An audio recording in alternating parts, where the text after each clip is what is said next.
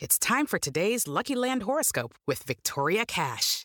Life's gotten mundane, so shake up the daily routine and be adventurous with a trip to Lucky Land. You know what they say, your chance to win starts with a spin. So go to LuckyLandSlots.com to play over 100 social casino-style games for free for your chance to redeem some serious prizes. Get lucky today at LuckyLandSlots.com. Available to players in the U.S., excluding Washington and Michigan. No purchase necessary. VGW Group. Void where prohibited by law. 18 plus. Terms and conditions apply.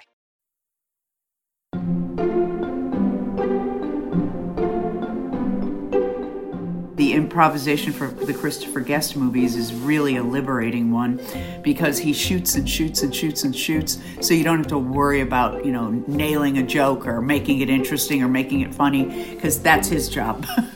We stay as organic as we can in the given circumstances of the scene, and usually something funny will come out of that. Welcome back to Working.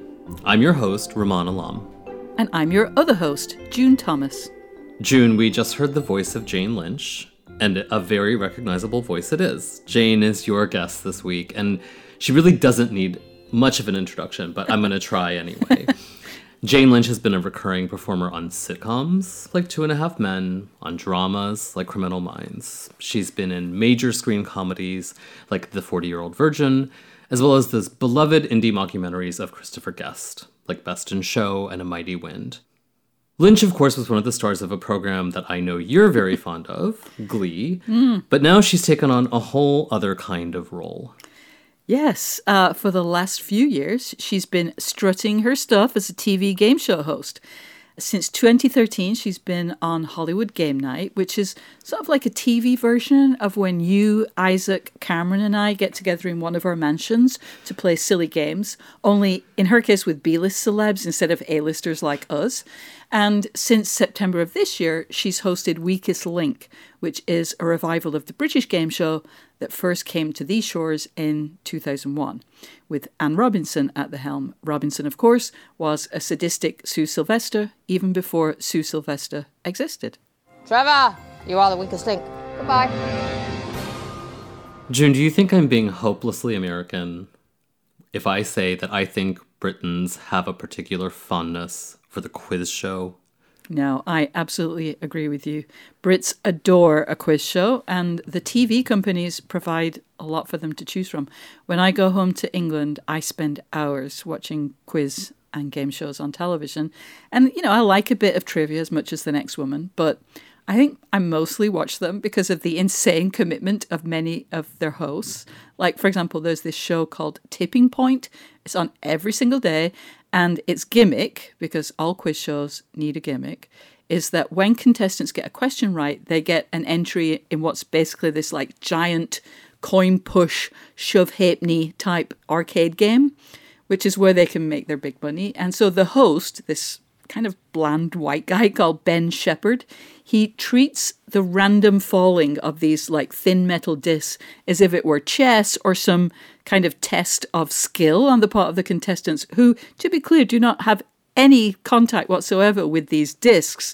And then as they're falling down, he narrates it like, I don't know what, like it's something super serious. Oh, it's a ricochet. You got it down, though. Ooh. There's a few. Now then, 5 Georgie level with Lewis. Oh! Yeah! And it's so camp, and it's so fantastic. It's just amazing. Camp is really the word. Like, that's really the mode of the game show. And I have to say that I love game shows, and I wish we had more in this culture.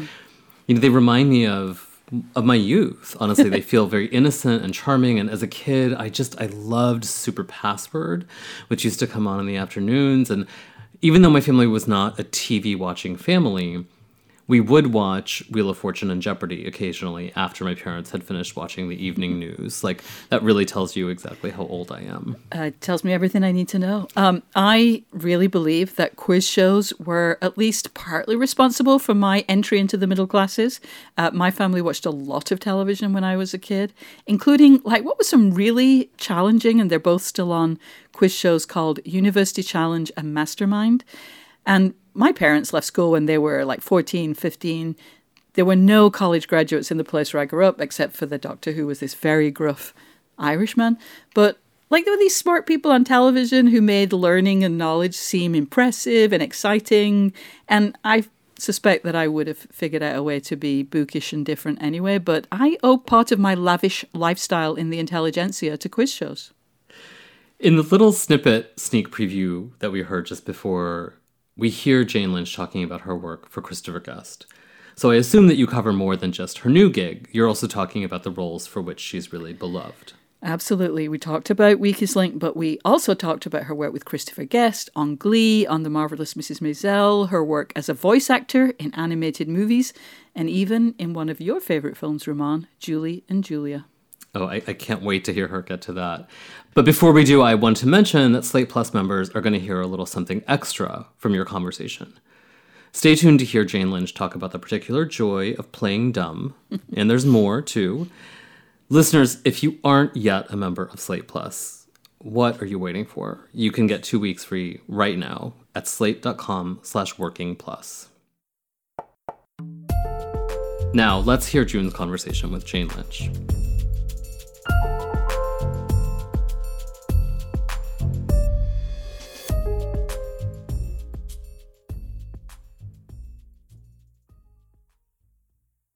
Judy was boring. Hello. Then Judy discovered ChumbaCasino.com. It's my little escape. Now Judy's the life of the party. Oh, baby, mama's bringing home the bacon. Whoa, take it easy, Judy. The Chumba life is for everybody. So go to ChumbaCasino.com and play over 100 casino-style games. Join today and play for free for your chance to redeem some serious prizes.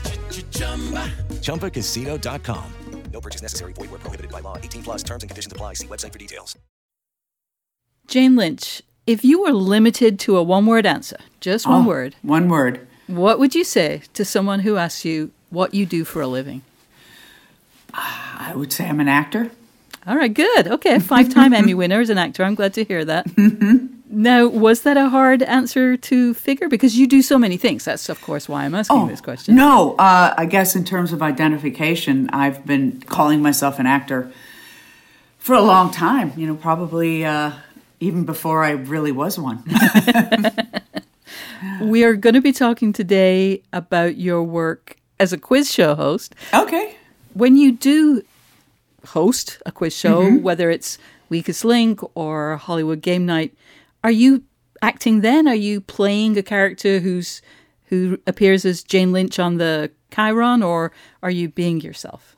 Yeah, of course, emphasizing certain parts of my personality and different ones in Hollywood Game Night than the one, some of the different ones than for Weakest Link. In the Weakest Link, I am playing basically like the captain of the ship, so that the contestants don't have to worry about anything except, going into the deep recesses of their brains and pulling out the answer lickety-split because the clock is ticking. I see it as, I'm there for the audience, of course, at home, and I want to make it entertaining and understandable for them and be the voice of reason. And, of course, we throw in a little bit of the Sue Sylvester there. I make fun of people when they answer stupid things. And even if they don't answer stupidly, I will make fun of them. But for the most part, I know when to interject myself, when to interject my personality. I have a sense of that. And when to be the captain of the ship and just simply guide the proceedings. You mentioned being Sue Sylvester a little bit. NBC is bringing back Weakest Link. And the original American incarnation, though, the show's host was a Brit, Anne Robinson, who was famously harsh. Yeah. She sometimes went a little bit too far. How do you calibrate between like curmudgeonly but caring and then just sort of rude person who goes too far and like insults people? I think a lot of people like that she went too far, but for my money, sometimes I got really uncomfortable. It seemed kind of randomly mean that she was just mean to be mean, but that's also the charm of Anne Robinson. But I think everybody knows that they are taken care of, and all the contestants, and I think the audience knows from me that I don't go that far. I'm too nice of a person. Although I understand that Anne Robinson is a really nice person too, and she really committed to that snarky school marm character. But yeah, mine is my own brand of it for sure, and it's probably a little little more velvet glove, but still a little harsh. Elena, here we are again. You missed both of your questions, and what I found interesting is as you were trying to come up with the name of the Indy 500, you just kept circling. You had the 5. I really did. Yeah, you really did have the 5. One of your most famous roles, as we've already name-checked her a couple of times, is Sue Sylvester from Glee. She was obviously a fictional character who wasn't entirely realistic in that, you know, a real person who did or said some of the things she did, especially in a school setting, would probably be arrested or certainly fired. But not if they're the president of the United States. But in context, it was kind of okay for Sue to mock, like, for example, Mr. Shoe's butt chin. Mm-hmm. But Jane Lynch can't talk about a contestant's physical appearance, can she? Like, what's off limits on Weakest Link? Well, physical, I have, but it's, you know, you have to know if it's mean or if it's just obvious. We had this one guy who's he's a bouncer and he's a amateur wrestler and loves football. And I talked about how, you know, at least his girth serves him well in this life. But, you know, I would never, you know, there's always a line between mean and cutting. And what's great about the show is that the contestants kind of love it when I do that. Are the insults pre-scripted or do you kind of improvise on the spot? I improvise on the spot, and I have my good friend and co-executive producer Stuart Krasnow in my one working ear. I'm deaf in one ear, and he'll suggest things for me to say, and they're 99% of the time really good. Every once in a while, I'll go no, like if it feels random, and just mean to be mean, you know, then I will let that go. But he's usually very, very good. So it's the two of us kind of coming up with it together. How often do you have to retake stuff as a game show host? Or never. Never. So what we see is how it went. Well, yeah, but I mean, if I bumble a word or something, I will go back. But we don't stop the cameras, for sure. Okay. Keep them going. But then, of course, in the editing process, what's so interesting is I saw the first episode and it flew by. Half the stuff, which I actually can't really remember, but it's almost like when we had 4 or 5 jokes, they only chose 1. And, you know, the show moves pretty quickly. Yeah. You, of course, have a storied history as an improv comedian, actress, most notably in Christopher Guest's great movies. You're obviously really good at improv. What's your preference, working on improvised or scripted projects? Well, I'll tell you what, I can't do 50-50. You can't go half and half. It's like you're either on script or you're improvising. It's like sometimes a director will say, you know, this is the script, but you can go off script anytime you want. And it's like, well, I either have to have that head on or the other head on. I can't do both. And I'm sure there are people who can do both at the same time, but I can't. The improvisation for the Christopher Guest movies is really a liberating one because he shoots and shoots and shoots and shoots. So you don't have to worry about, you know, nailing a joke or making it interesting or making it funny because that's his job. We stay as organic as we can in the given circumstances of the scene and as our characters, and then usually something funny will come out of that or something interesting will come out of just that. But he kind of picks and chooses moments and kind of weaves them together and creates a narrative. And it's usually, in my head, it's always far more interesting than what I think I did when we were shooting. Wow. I just rewatched a couple over the weekend. So, for example, in Best in Show, I don't know exactly how well you remember. I know some years ago now that movie was made. But your character of the dog handler, if he's kind of rolling and you're doing your thing while knowing that he's going to make something of it later, like how did you get into those characters? Does he kind of give you a brief and you kind of sit with them, or how do you just kind of find the person who you're going to just be in front of the character? Well, the process for how he works is that 2 or 3 months before we shoot, he calls each of us and tells us who we're playing, who usually have a partner, usually partners people up. Some either, like with Jennifer, she was my employer and then my lover, and with John Michael Higgins, he was my husband, and with Fred Willard, he was my co-star on the entertainment show. But he calls you up 2 or 3 months ahead of time and says, this is your partner, you're playing this person, she has a history of this, she does this, their marriage is like that, they live in Florida, and their obsession is with blah, blah, blah. So you get that much, and then you go away and create the character, and as John Michael Higgins always says, you pack heavy. You really get to know who your character is. You for me anyway, it means looking at myself in the mirror and kind of doing monologues as the character, talking about something that has nothing to do with anything, but just on what my character might think about a certain thing, and that's how I get her into me. And then you show up, and there's no rehearsal, and he just rolls the camera. And you know what the given circumstance of the scene is. You've spoken to the wardrobe person, so you know what you're wearing. You've spoken to the set person, so you know what your house or your office looks like, and you just go from there. So it's really, you prepare ahead of time, and then everything, all the elements come together, and he rolls the camera. With Sherry Ann, we have this fantastic friendship, too. It's really great.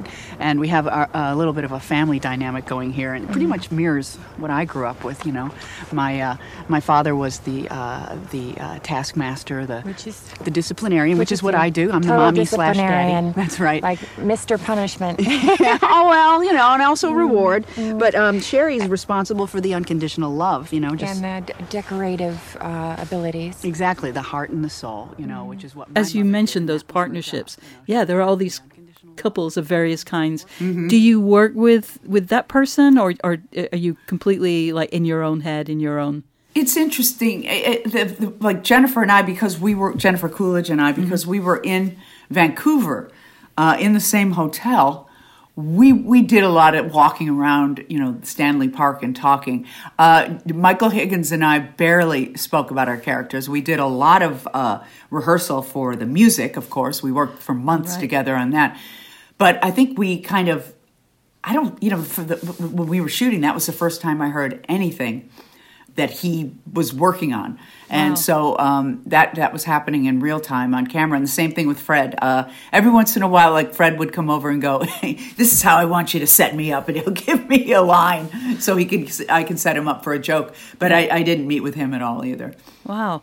So in a similar vein, how do you prepare to host a quiz show? Like, do you have a pre-tape routine, a pre-tape ritual that gets you in the headspace of being the hub of all this action? No, not really. The work, especially for both Hollywood Game Night and Weakest Link, is done prior in rehearsals. Because the most important thing is figuring out the game. And if I'm going to be the captain of the ship, I need to really understand the game. Yeah. And I have to really know how it works. I have to know what my phrases are, and they have to be consistent. So that was what we did at first. And of course, we couldn't do it on set because of COVID. So we did it via Zoom with stand-in contestants. And we probably did 4 or 5 of those. And those were very hectic rehearsals where I'm figuring out what I'm doing in real time as we're doing them. And of course, I watched the show when I was a fan of the show when it came out in the early aughts. And then I rewatched a lot on YouTube. So I was quite familiar with the phrases and, time is up. Those little things that you want to be consistent and say them the same way every time. And it's also important to the game. That sort of thing has to be really in concrete. So that was a lot of the practicing. And then the riffing or the insults or the character, that just kind of flows. So I don't have to prep that so much. I kind of figured out through trial by fire the persona that I was going to be just by being in these rehearsals. That kind of came naturally. I didn't sit down and prepare for it the way I prepare for a character. It arose through the rehearsals. And is that in part because when you're actually there with the live contestants, as it were, you have to be very strong, you have to be very clear, you can't be kind of figuring things out then? Exactly. I need to create an atmosphere that is absolutely controlled and in my hands so that they can just do their job, which is, as I said, has come up with the answers to these questions in a short time frame.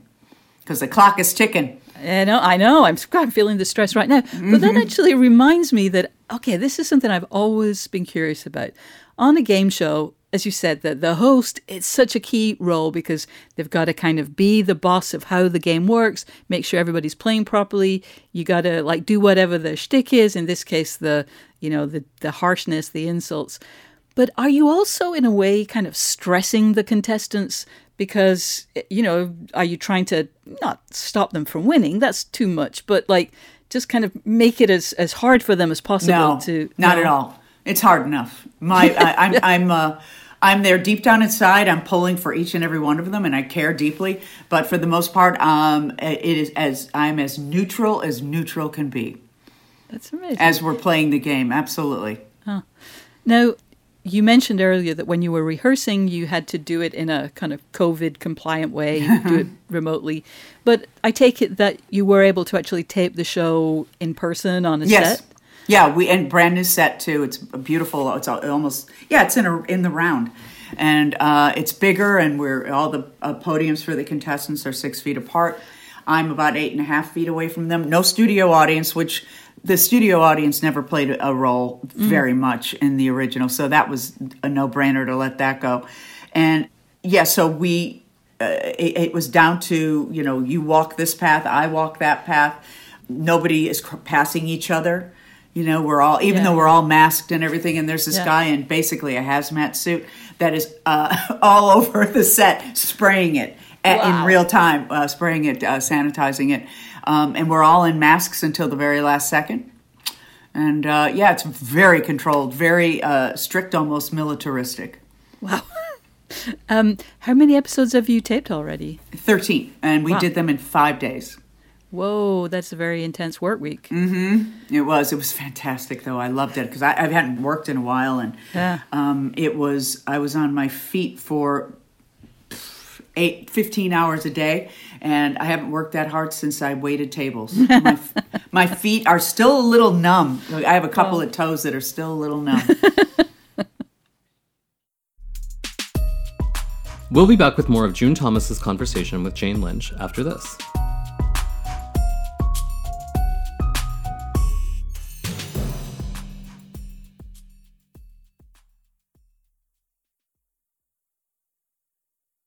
Part of our jobs here is to talk to brilliant people about their jobs. We are happy to talk to them on your behalf. If you have a question about work, how to get inspired, how to stay committed to a dream when you're slogging through a day job, whatever it is, give us a ring at 304-933-WORK or drop us a line at working@slate.com.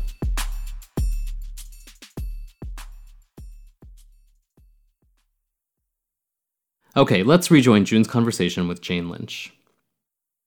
Most recently, perhaps, at least what's been seen, you play Sophie Lennon, a comedian, on The Marvelous Mrs. Maisel, won your 5th Emmy for that role. Now, she's a deceitful, manipulative character. I know that actors aren't in full control of their own casting, but between Sophie, Sue Sylvester, and Amy in Angel from Hell, you do seem to be, if not typecast, like certainly seen a certain way by casting directors. Yeah, probably. Why do you think that is? Well, why wouldn't it be? It's just kind of what I put forth there. It's kind of how the impression people get of me in the world, and then, I just take certain aspects of that and blow them up. I know, though, in your 2011 memoir, Happy Accidents, a good read, I recommend it to everyone, you wrote about frequently being cast as an authority figure. I don't have that level of confidence. I certainly don't experience that level of delusional cockiness I can portray in a role. But authority is so often projected onto me in art and life. You wrote that about 10 years ago. Have you had any more insights into why you're so often picked for those roles since you wrote it? Well, I think, we all have a persona. I'm 6 feet tall, so right there. People expect that I know something because it's just how we view people. If someone has size, we look up to them. If you're forced to look up to them, then you sometimes look up to them and think that they know everything.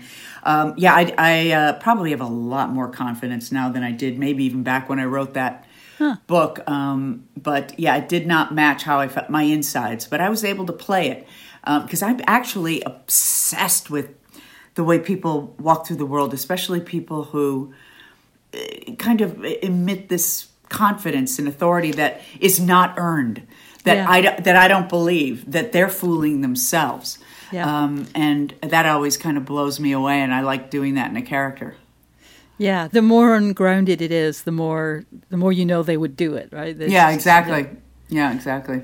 So how do you slip into that kind of person? It's larger than life, over the top. Like nobody in real life is that.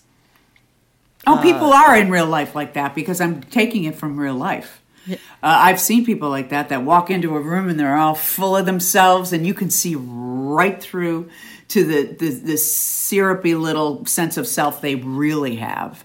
Yeah. Sometimes people walk into a room and they have a natural power, and it's graceful and it's something that you go, oh, I would trust that person. But this person walks into the room and you inherently do not trust them. It's not organic. It's covering up some insecurities that are ultimately you're going to see them. They're eventually, if you line up with this person and think they're going to be trustworthy, they will turn on you because they're that small.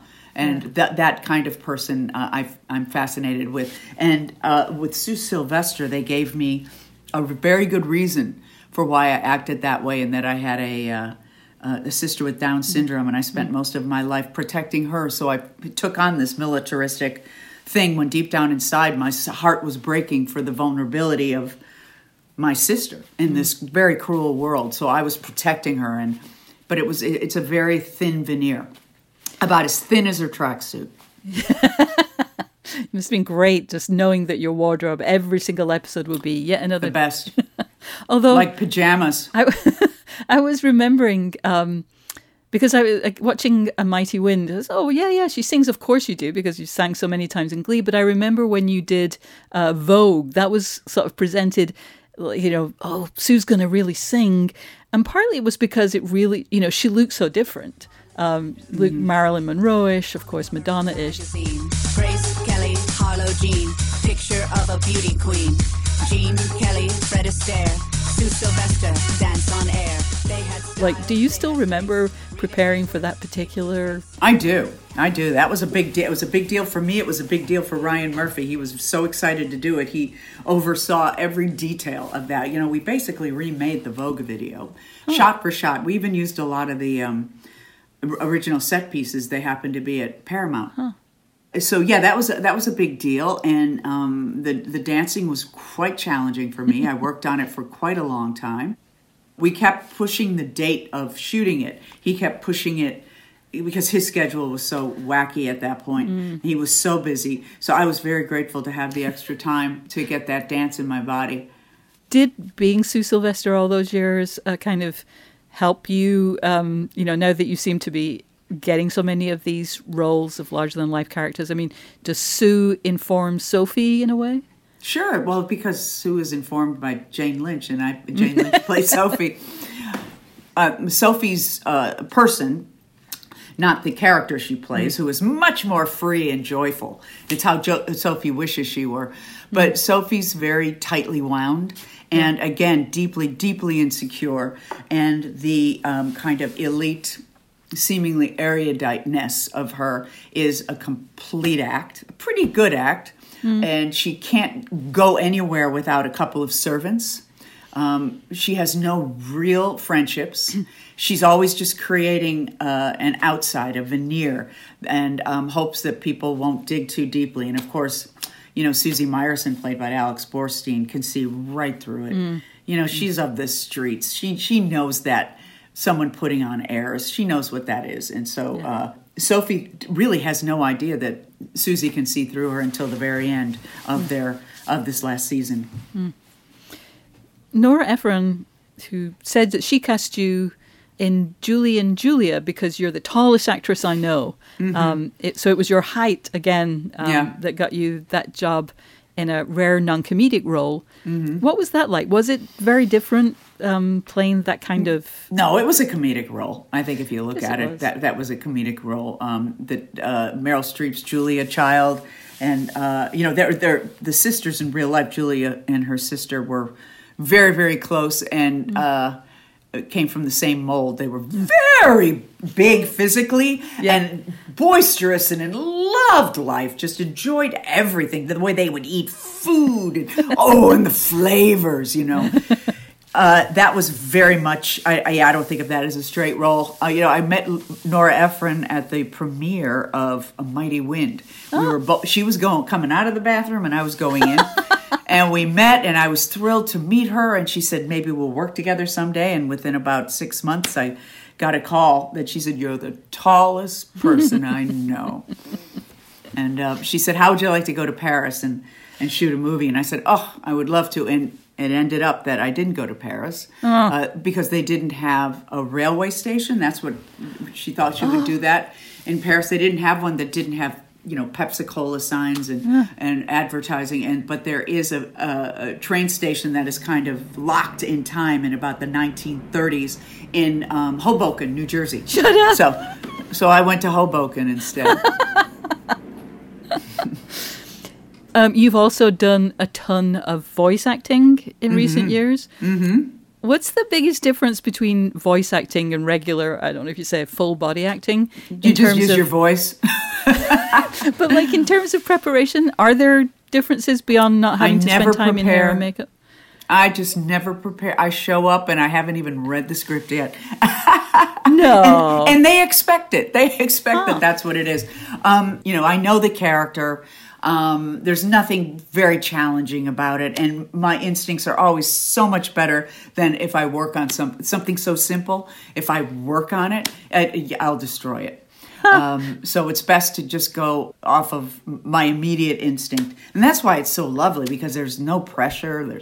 It's fun. You get to know the directors. I do like a cartoon, either a guest spot or something that I'm a regular on, 2 or 3 sessions a week. And I really enjoy them. They're done in less than an hour, and it's the same people that I see every time I do it, and it's really lovely. And it's always very simple. There's nothing very challenging about it.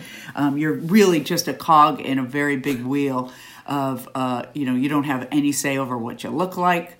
No improv, right? No, there's no improv. That's about it. So you just show up and do your little part, and it's always very pleasant. And it's a wonderful way to spend a few hours of the day. Wow. Now, has that been happening over quarantine or whatever we're calling this moment now? Yeah, in the beginning, before we knew what was going on, it was kind of dark. We didn't do it. And then for the first couple of weeks, I did a couple at home. I got myself a home studio. I bought a mic and home studio. I went in my closet. A home. That's what all the greats do. Yeah, exactly. I had where you have clothes in your closet and that masks the sound. I got a nice microphone and a nice little music stand, and I actually narrated a whole docuseries for National Geographic called Meet the Chimps. Wow. And then they came up with a way to do it at the studios, and it's, again, very militaristic, very regimented. You go in one door, you go out the other. You don't sign anything there. You pre-sign your stuff at home, and I bring my own headphones, and they sanitize the mic, and no one's ever in the room with you at the same time. So it's, done, and everybody's on Zoom, the director, and except, of course, the engineer who has to be there. Yeah. Wow. And so when you do that kind of thing, I'm just going to say something that I suppose everybody knows, but I'm not quite sure. Even though you're in scenes with people, you're not actually in the studio with the other people, are never. You? Or are you? And never were. Yeah. Not just COVID, but you never are. In Wreck-It Ralph, our director wanted us together a couple of times just to see how it would go and get some improv. And so there was some improv. So I was in the studio twice with Sarah Silverman and John C. Reilly, Jack McBrayer. Jane, thank you so much. Really appreciate your time. It was my pleasure. Really fantastic to talk to you. Thank you. Same here.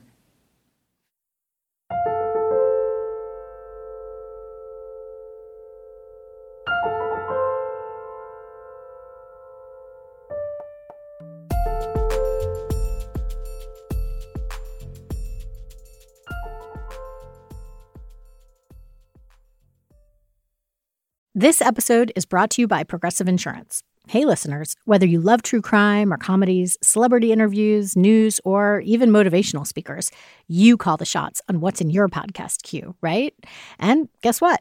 Now you can call the shots on your auto insurance, too. Enter the Name Your Price tool from Progressive. The Name Your Price tool puts you in charge of your auto insurance by working just the way it sounds. You tell Progressive how much you want to pay for car insurance. Then they'll show you a variety of coverages that fit within your budget, giving you options. Now, that's something you'll want to press play on. It's easy to start a quote, and you'll be able to choose the best option for you fast. It's just one of the many ways you can save with Progressive Insurance. Quote today at Progressive.com to try the Name Your Price tool for yourself and join over 28 million drivers who trust Progressive. Progressive Casualty Insurance Company and Affiliates. Price and coverage match limited by state law. June, I know that part of the point of improv is to make it look easy. But when Lynch was describing how she actually prepares to improvise in a Christopher Guest film, I understood how much work is involved in that. I know. I am so glad that she expanded on that process. I mean, once she points it out, of course, the ensemble is in fact a series of couples or paired characters who play off one another and maybe kind of prepare a little bit together. But I'm not sure I had realized that while idly watching, and it really made me want to go back and watch again for like a fourth or fifth time. It's true. They make it look really easy. They make it look really natural. And you sort of stop thinking about the fact that there's no script in the traditional sense, you know? Yeah. But it's clear from hearing her talk about it that takes work. That it's not, maybe if it's not about studying a script, it's about another kind of preparation. And I find that very illuminating. Same. I was also really struck by the fact that on The Weakest Link, Jane doesn't see it as the host's job to keep the contestants from winning. That she's kind of a neutral party, or she even wants them to win. It's such a weird role to play. It really is. And this is where I confess that earlier this week, I recorded a podcast for another company, not a Slate podcast, where I was a contestant on a trivia show. It was not my finest moment. And I was really aware that the host and the scorekeeper and even my fellow contestants were kind of willing me to get it together. And in that case, I'm afraid I just was the weakest link. But the experience really made me realize that emceeing a quiz well requires a lot of psychological acuity to kind of either buoy up the contestant or know when to make, in the case of Weakest Link, when to make fun, when to kind of hold back. I think it's another one of those jobs that looks easy, but in fact, to do it well, it's really quite challenging. June, I believe that you are an avowed Glee fan. And I wonder if you can talk about what it is you love about Jane's performance as Sue Sylvester on Glee. Well, Glee was a really weird show. I did indeed watch it throughout its run, right to the very end. And I do think it was an important show and that it genuinely made a difference to how mainstream America viewed same-sex relationships. But Sue Sylvester was really a very over-the-top character.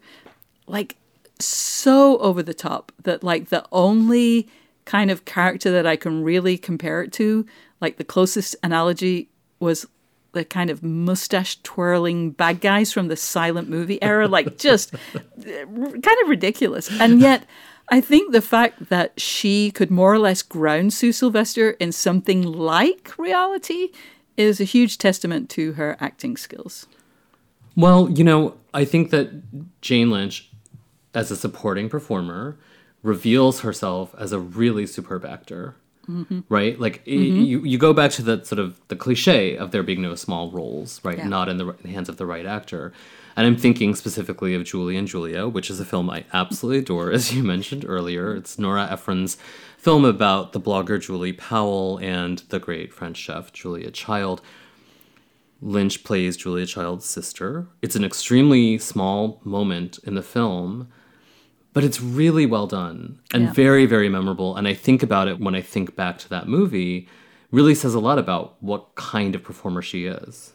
Yeah, the film is really warm, it's uplifting, and it's a different kind of role than she usually gets. I think in the interview, I spoke of it as a straight role, which she pushed back on, insisting it was comedic. But on reflection, the thing that makes it unusual in her filmography is that in it, she plays like a joyful, happy, lovable character, which she really rarely gets to play.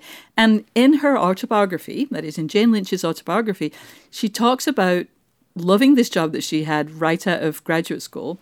She was selling jewelry on this home shopping channel, but she got fired because, as she put it, no matter how good I was at improvising my enthusiasm for jewelry and housewares, I was not feminine and adorable enough. And I really love that Nora Ephron saw Jane Lynch's adorable side, and it really worked out for her. Well, it has clearly worked out for her. She is not the weakest link, for sure. We hope you've enjoyed the show. If you have, please remember to subscribe wherever you get your podcasts, and then you'll never miss an episode. And yes, I'm going to give you one final Slate Plus pitch. Slate Plus members get benefits like 0 ads on any Slate podcast and bonus episodes of beloved shows like Slow Burn and Dear Prudence.